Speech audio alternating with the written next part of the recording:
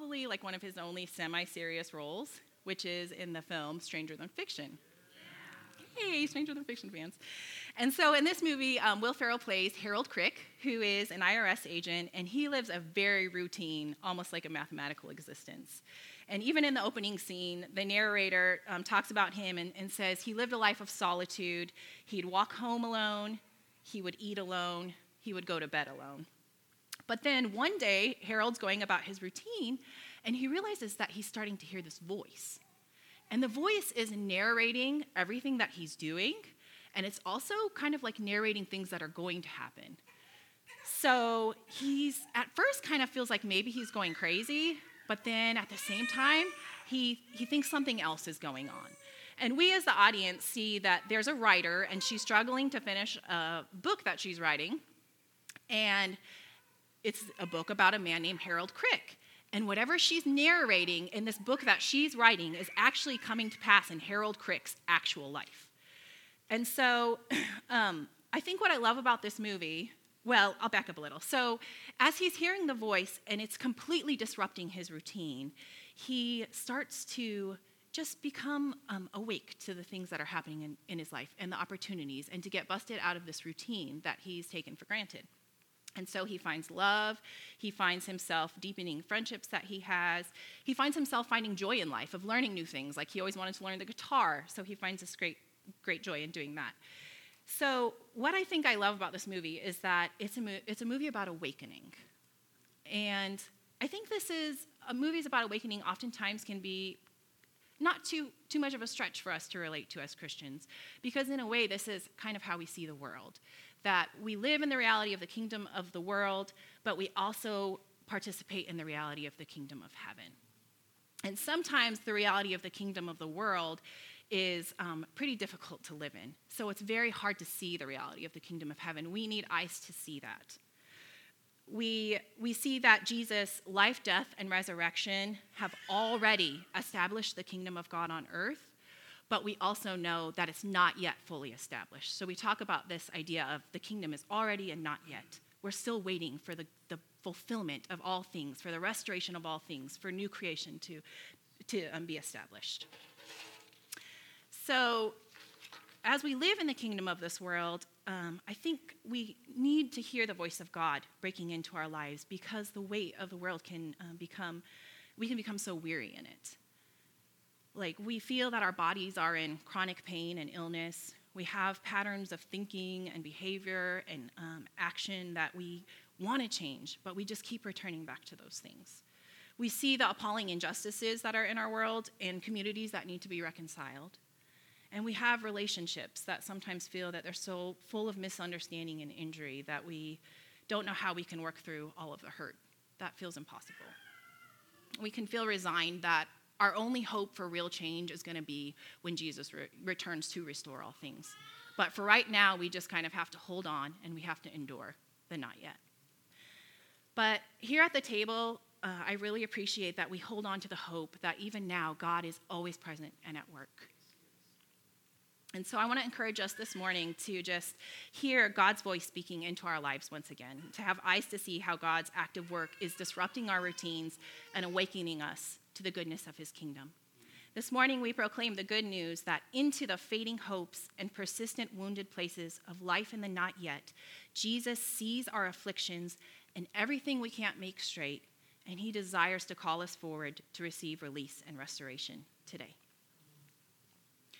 So as I was reading and rereading this passage and praying about what good news here will be words of life for our community this morning, I kept noticing two things. And the first thing is I just kept seeing the bent over woman from the Gospel of Luke, and just how she had experienced this disability for 18 years. And I thought of all the people in the Gospels who sought out Jesus for healing. I mean, it's over and over. And in the book of Luke, we have someone lowered through a roof who is paralyzed to get healing. We see like Jairus, the synagogue ruler, who goes to ask for healing for his daughter. A woman with a bleeding who knows, if I just even touch the hem of his garment, I'll have healing. But here, I noticed that this woman who had suffered for 18 years, and she's sitting in the synagogue and Jesus is teaching, she doesn't ask him for healing. She's not seeking him out for healing. And I don't know what she thought about the brokenness of her body or how that changed over the course of 18 years. Or maybe like in year 1, she prayed for healing and thought like, oh, healing's going to come. But by 18 years, she's like resigned. This is just the state I'm in. This is the state that my body's in. That she was resigned to the fact that people, neighbors, family members, people she saw on the street probably looked at her and thought, she looks like that because of the sin in her life. That she was just resigned to, this is how it's going to be for the time. And I know that it's pretty easy for me, actually, to relate to that resignation. I was thinking about how even over the past 2 weeks, many of you know I've been like really struggling with my back. And my prayers kind of are just like, help me get through the day. Just have to like volunteer with kids and like take care of my child. This is what I need to get through. But I think of the pain, the chronic pain that I've had like for 4 to 5 years as kind of just the way it is now in the not yet. That I'm waiting the restoration of my body, that I'm waiting for Jesus to come and for the resurrection. And it's just the natural outworking of consequences because of choices I've made over the years, and I don't exercise enough, et cetera, et cetera, et cetera. I'm just resigned to like, this is the way it's going to be. But what I generally don't do is really hope for God to bring restoration to my body today, now. And what I think is one thing that's so compelling in this passage is that even though the woman doesn't ask Jesus for healing, Jesus sees her. He looks upon her and he sees her body that she may have been resigned for a long time. And he brings release and healing to her from the spiritual and the physical bondage that she has in her life, in her body. And so I feel an invitation as I reflect on that to ask Jesus for healing. And I don't know why some people get healing and some people don't have healing and some people have it today and some people wait 18 years and have it. I can't answer all of those. But I know that as I see Jesus looking upon her with compassion and with care, and the one who came to bring sight to the blind and to bring release to captives, and here who gives release to this woman, that I can have hope just to ask. And not just to ask God for things when I'm like, I think I already know that he's probably going to do it, so I'll go ahead and ask. But to ask when I truly don't know, and when I truly just have to live with the hope that it may or may not happen. That there's value in asking and in trusting that Jesus sees our afflictions and everything that we can't make straight, and he desires to call us forward to receive and release and restoration today. And the second thing that I was thinking about as I was reflecting on this passage is just the synagogue leader's reaction to Jesus, that he was indignant about Jesus healing the woman on the Sabbath, bringing release to her on the Sabbath. And every time I read a story where the Pharisees or the synagogue rulers or the temple personnel, whoever, are indignant at Jesus for bringing healing, I feel a little boggled. I feel a little indignant within myself. What? How can you be responding that way? That doesn't make any sense.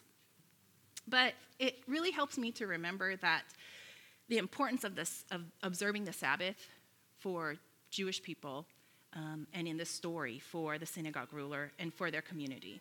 That it's not just a religious observance, but it is a marker of identity. It's a practice of identity. That being in a covenantal relationship with God, being representative of God, God is who created all things good. Observing the Sabbath is a practice of faithfulness within this identity. And I really appreciate modern Jewish rabbis and interpreters who remind us of the beautiful privilege of observing the Sabbath.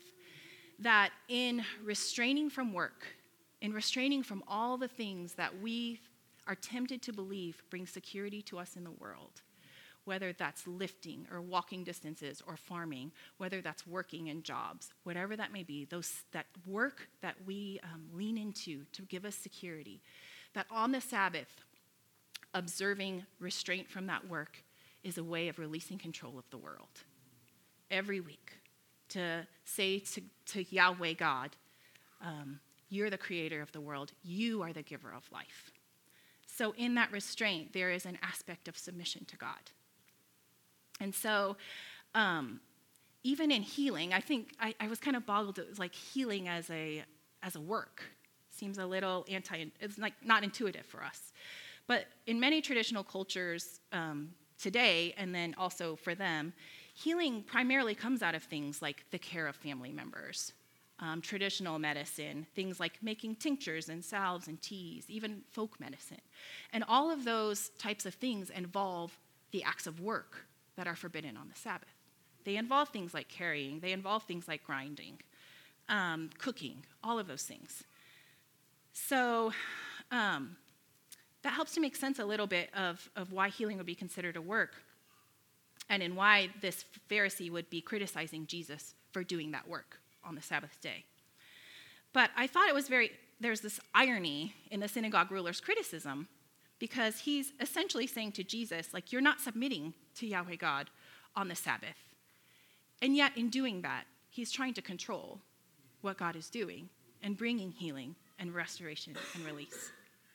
And actually, in a way, I find that it's a little easier to relate to that for me, to relate to the Pharisees' reaction, because in a sense, he's saying, Jesus, this can't be the work of God's kingdom because you aren't doing it how I know it should be done.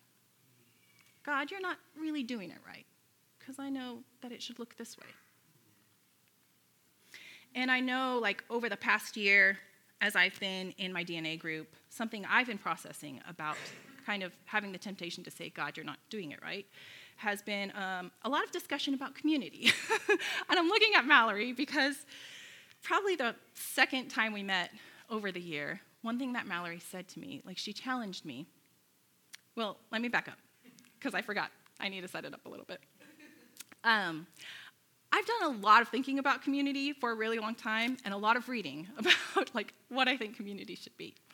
Like reading people like Wendell Berry, or learning about the Bruderhof, who's this Protestant communal group that came out of World War II and has given up private property and shared life together.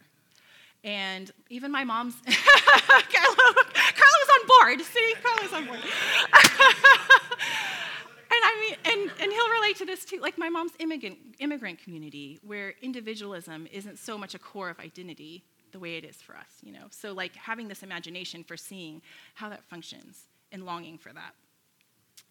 But then there's always this temptation of having this ideal vision of what that community looks like and not realizing that sometimes it's easy to become dissatisfied and disheartened when the reality doesn't look that way.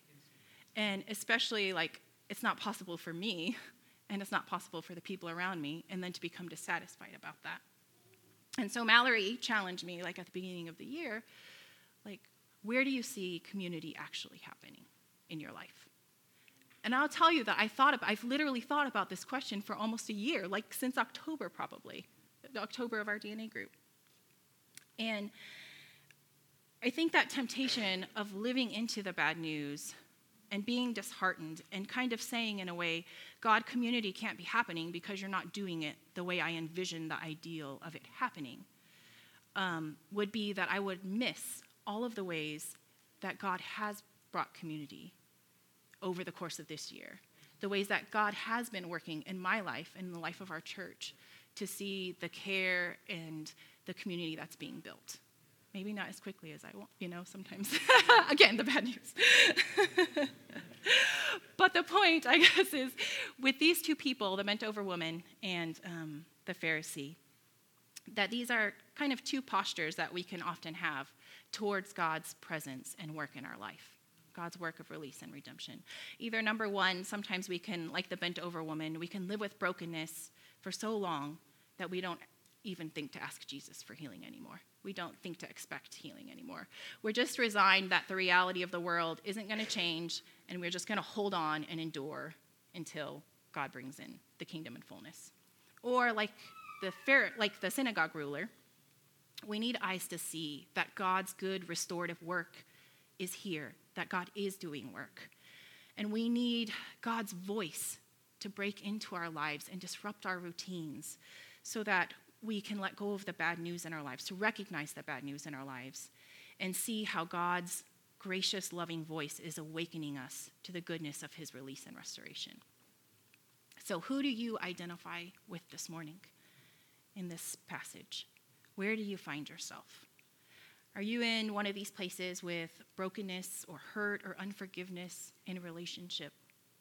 Do you struggle with an addiction to food or alcohol or entertainment or social media or pornography or consumerism? Do you have chronic pain or illness in your body? Or do you feel just weary and burdened, have a lack of joy, even just a lack of joy in your work or in your home or place where you spend your time, the places where we spend our time? We proclaim the good news today into the fading hopes and persistent wounded places of life in the not yet. Jesus sees our afflictions and everything we can't make straight and desires to call us forward to receive release and restoration today. This morning, as we respond to the good news, there are kind of three different ways I want to invite us to respond. Number one, we have healing prayer every Sunday during the time of communion, and there will be people like on either side of the room. Let's go and ask for prayer, not knowing if God's going to do it, being willing to ask even when we don't know.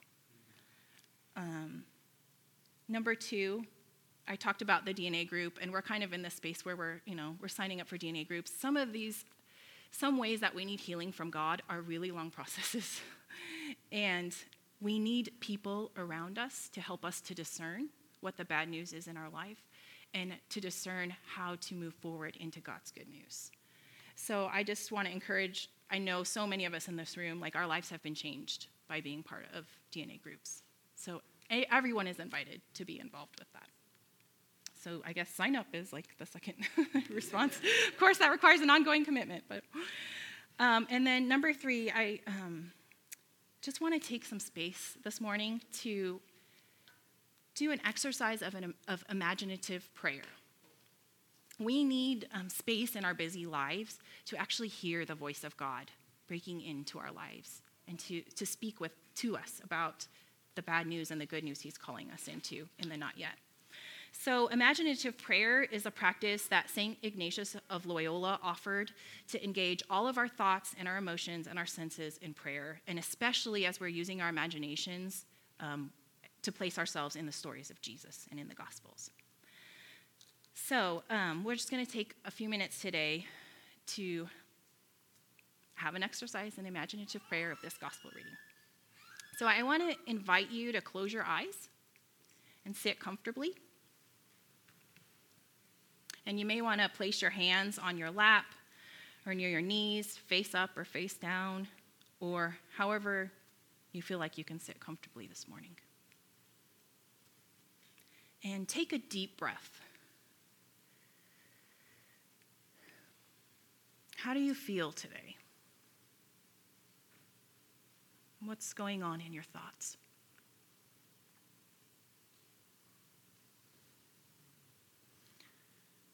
And take another deep breath. And as you breathe out, release your thoughts and your concerns to God.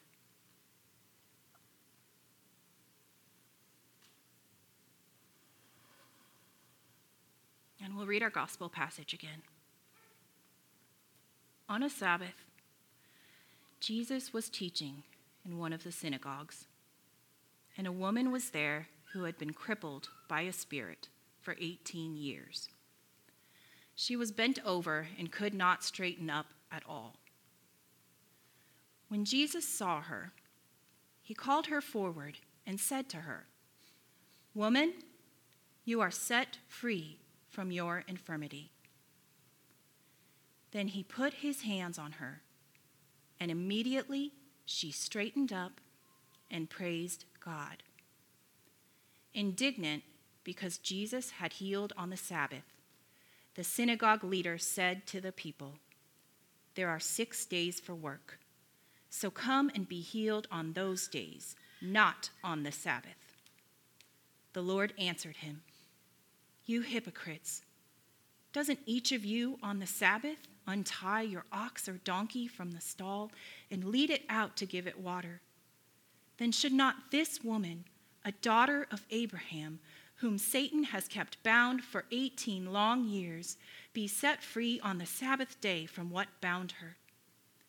When he said this, all his opponents were humiliated, but the people were delighted with all the wonderful things he was doing. Pause for a moment to let God look at you however he may want to gaze upon you this morning.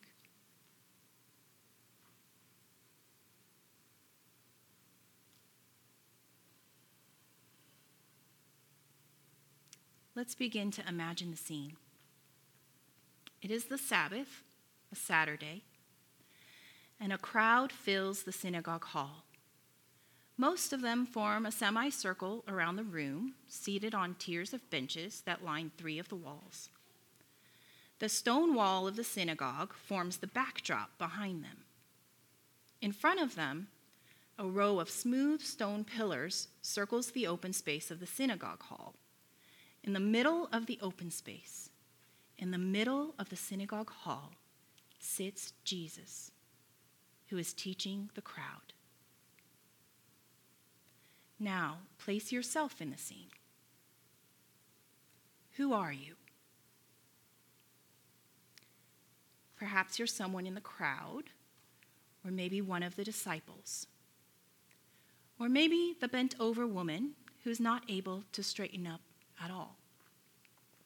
Or maybe you're even just yourself, watching what's happening. And look around the room again from your new perspective. Where are you located in the hall? Are you sitting or are you standing? How does your body feel? Comfortable or uncomfortable? Is it hot or cold in the room? Who are the people sitting and standing nearest to you?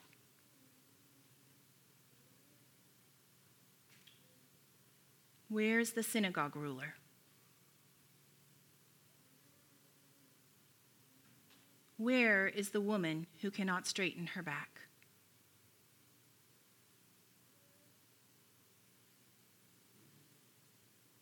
Find and study her for a moment.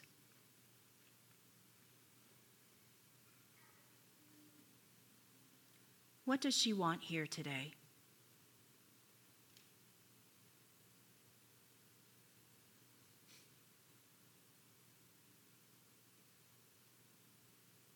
How do you feel when you see her?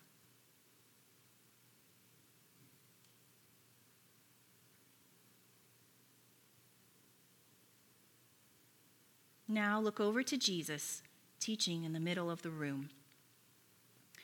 Watch as Jesus takes notice of the woman who is bent over. Does his face change? What movements does he make as he notices her?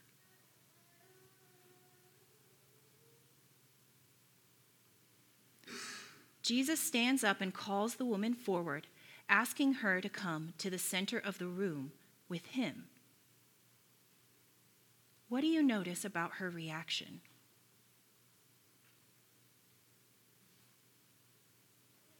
Watch her step toward Jesus. What is her movement like?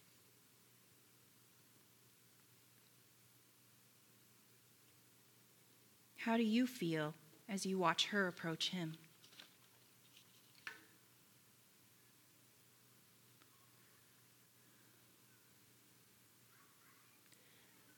Notice as Jesus places his hands on the woman and as she responds by straightening her body and standing up tall. As she begins praising God, how is the crowd reacting?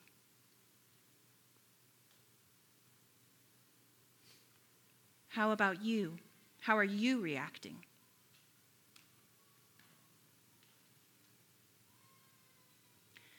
Later, when Jesus has finished teaching and the crowd is beginning to disperse, watch as the woman who has been healed walks upright out of the synagogue.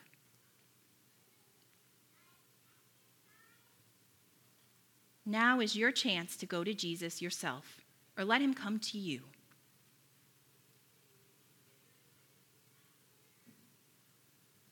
How do you look at each other? What words are spoken?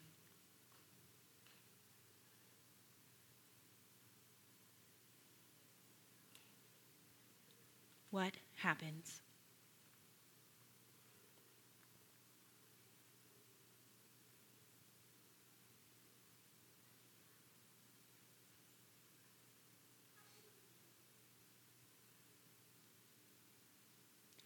And then glory to the Father, and to the Son, and to the Holy Spirit, as it was in the beginning, is now, and will be forever. Amen.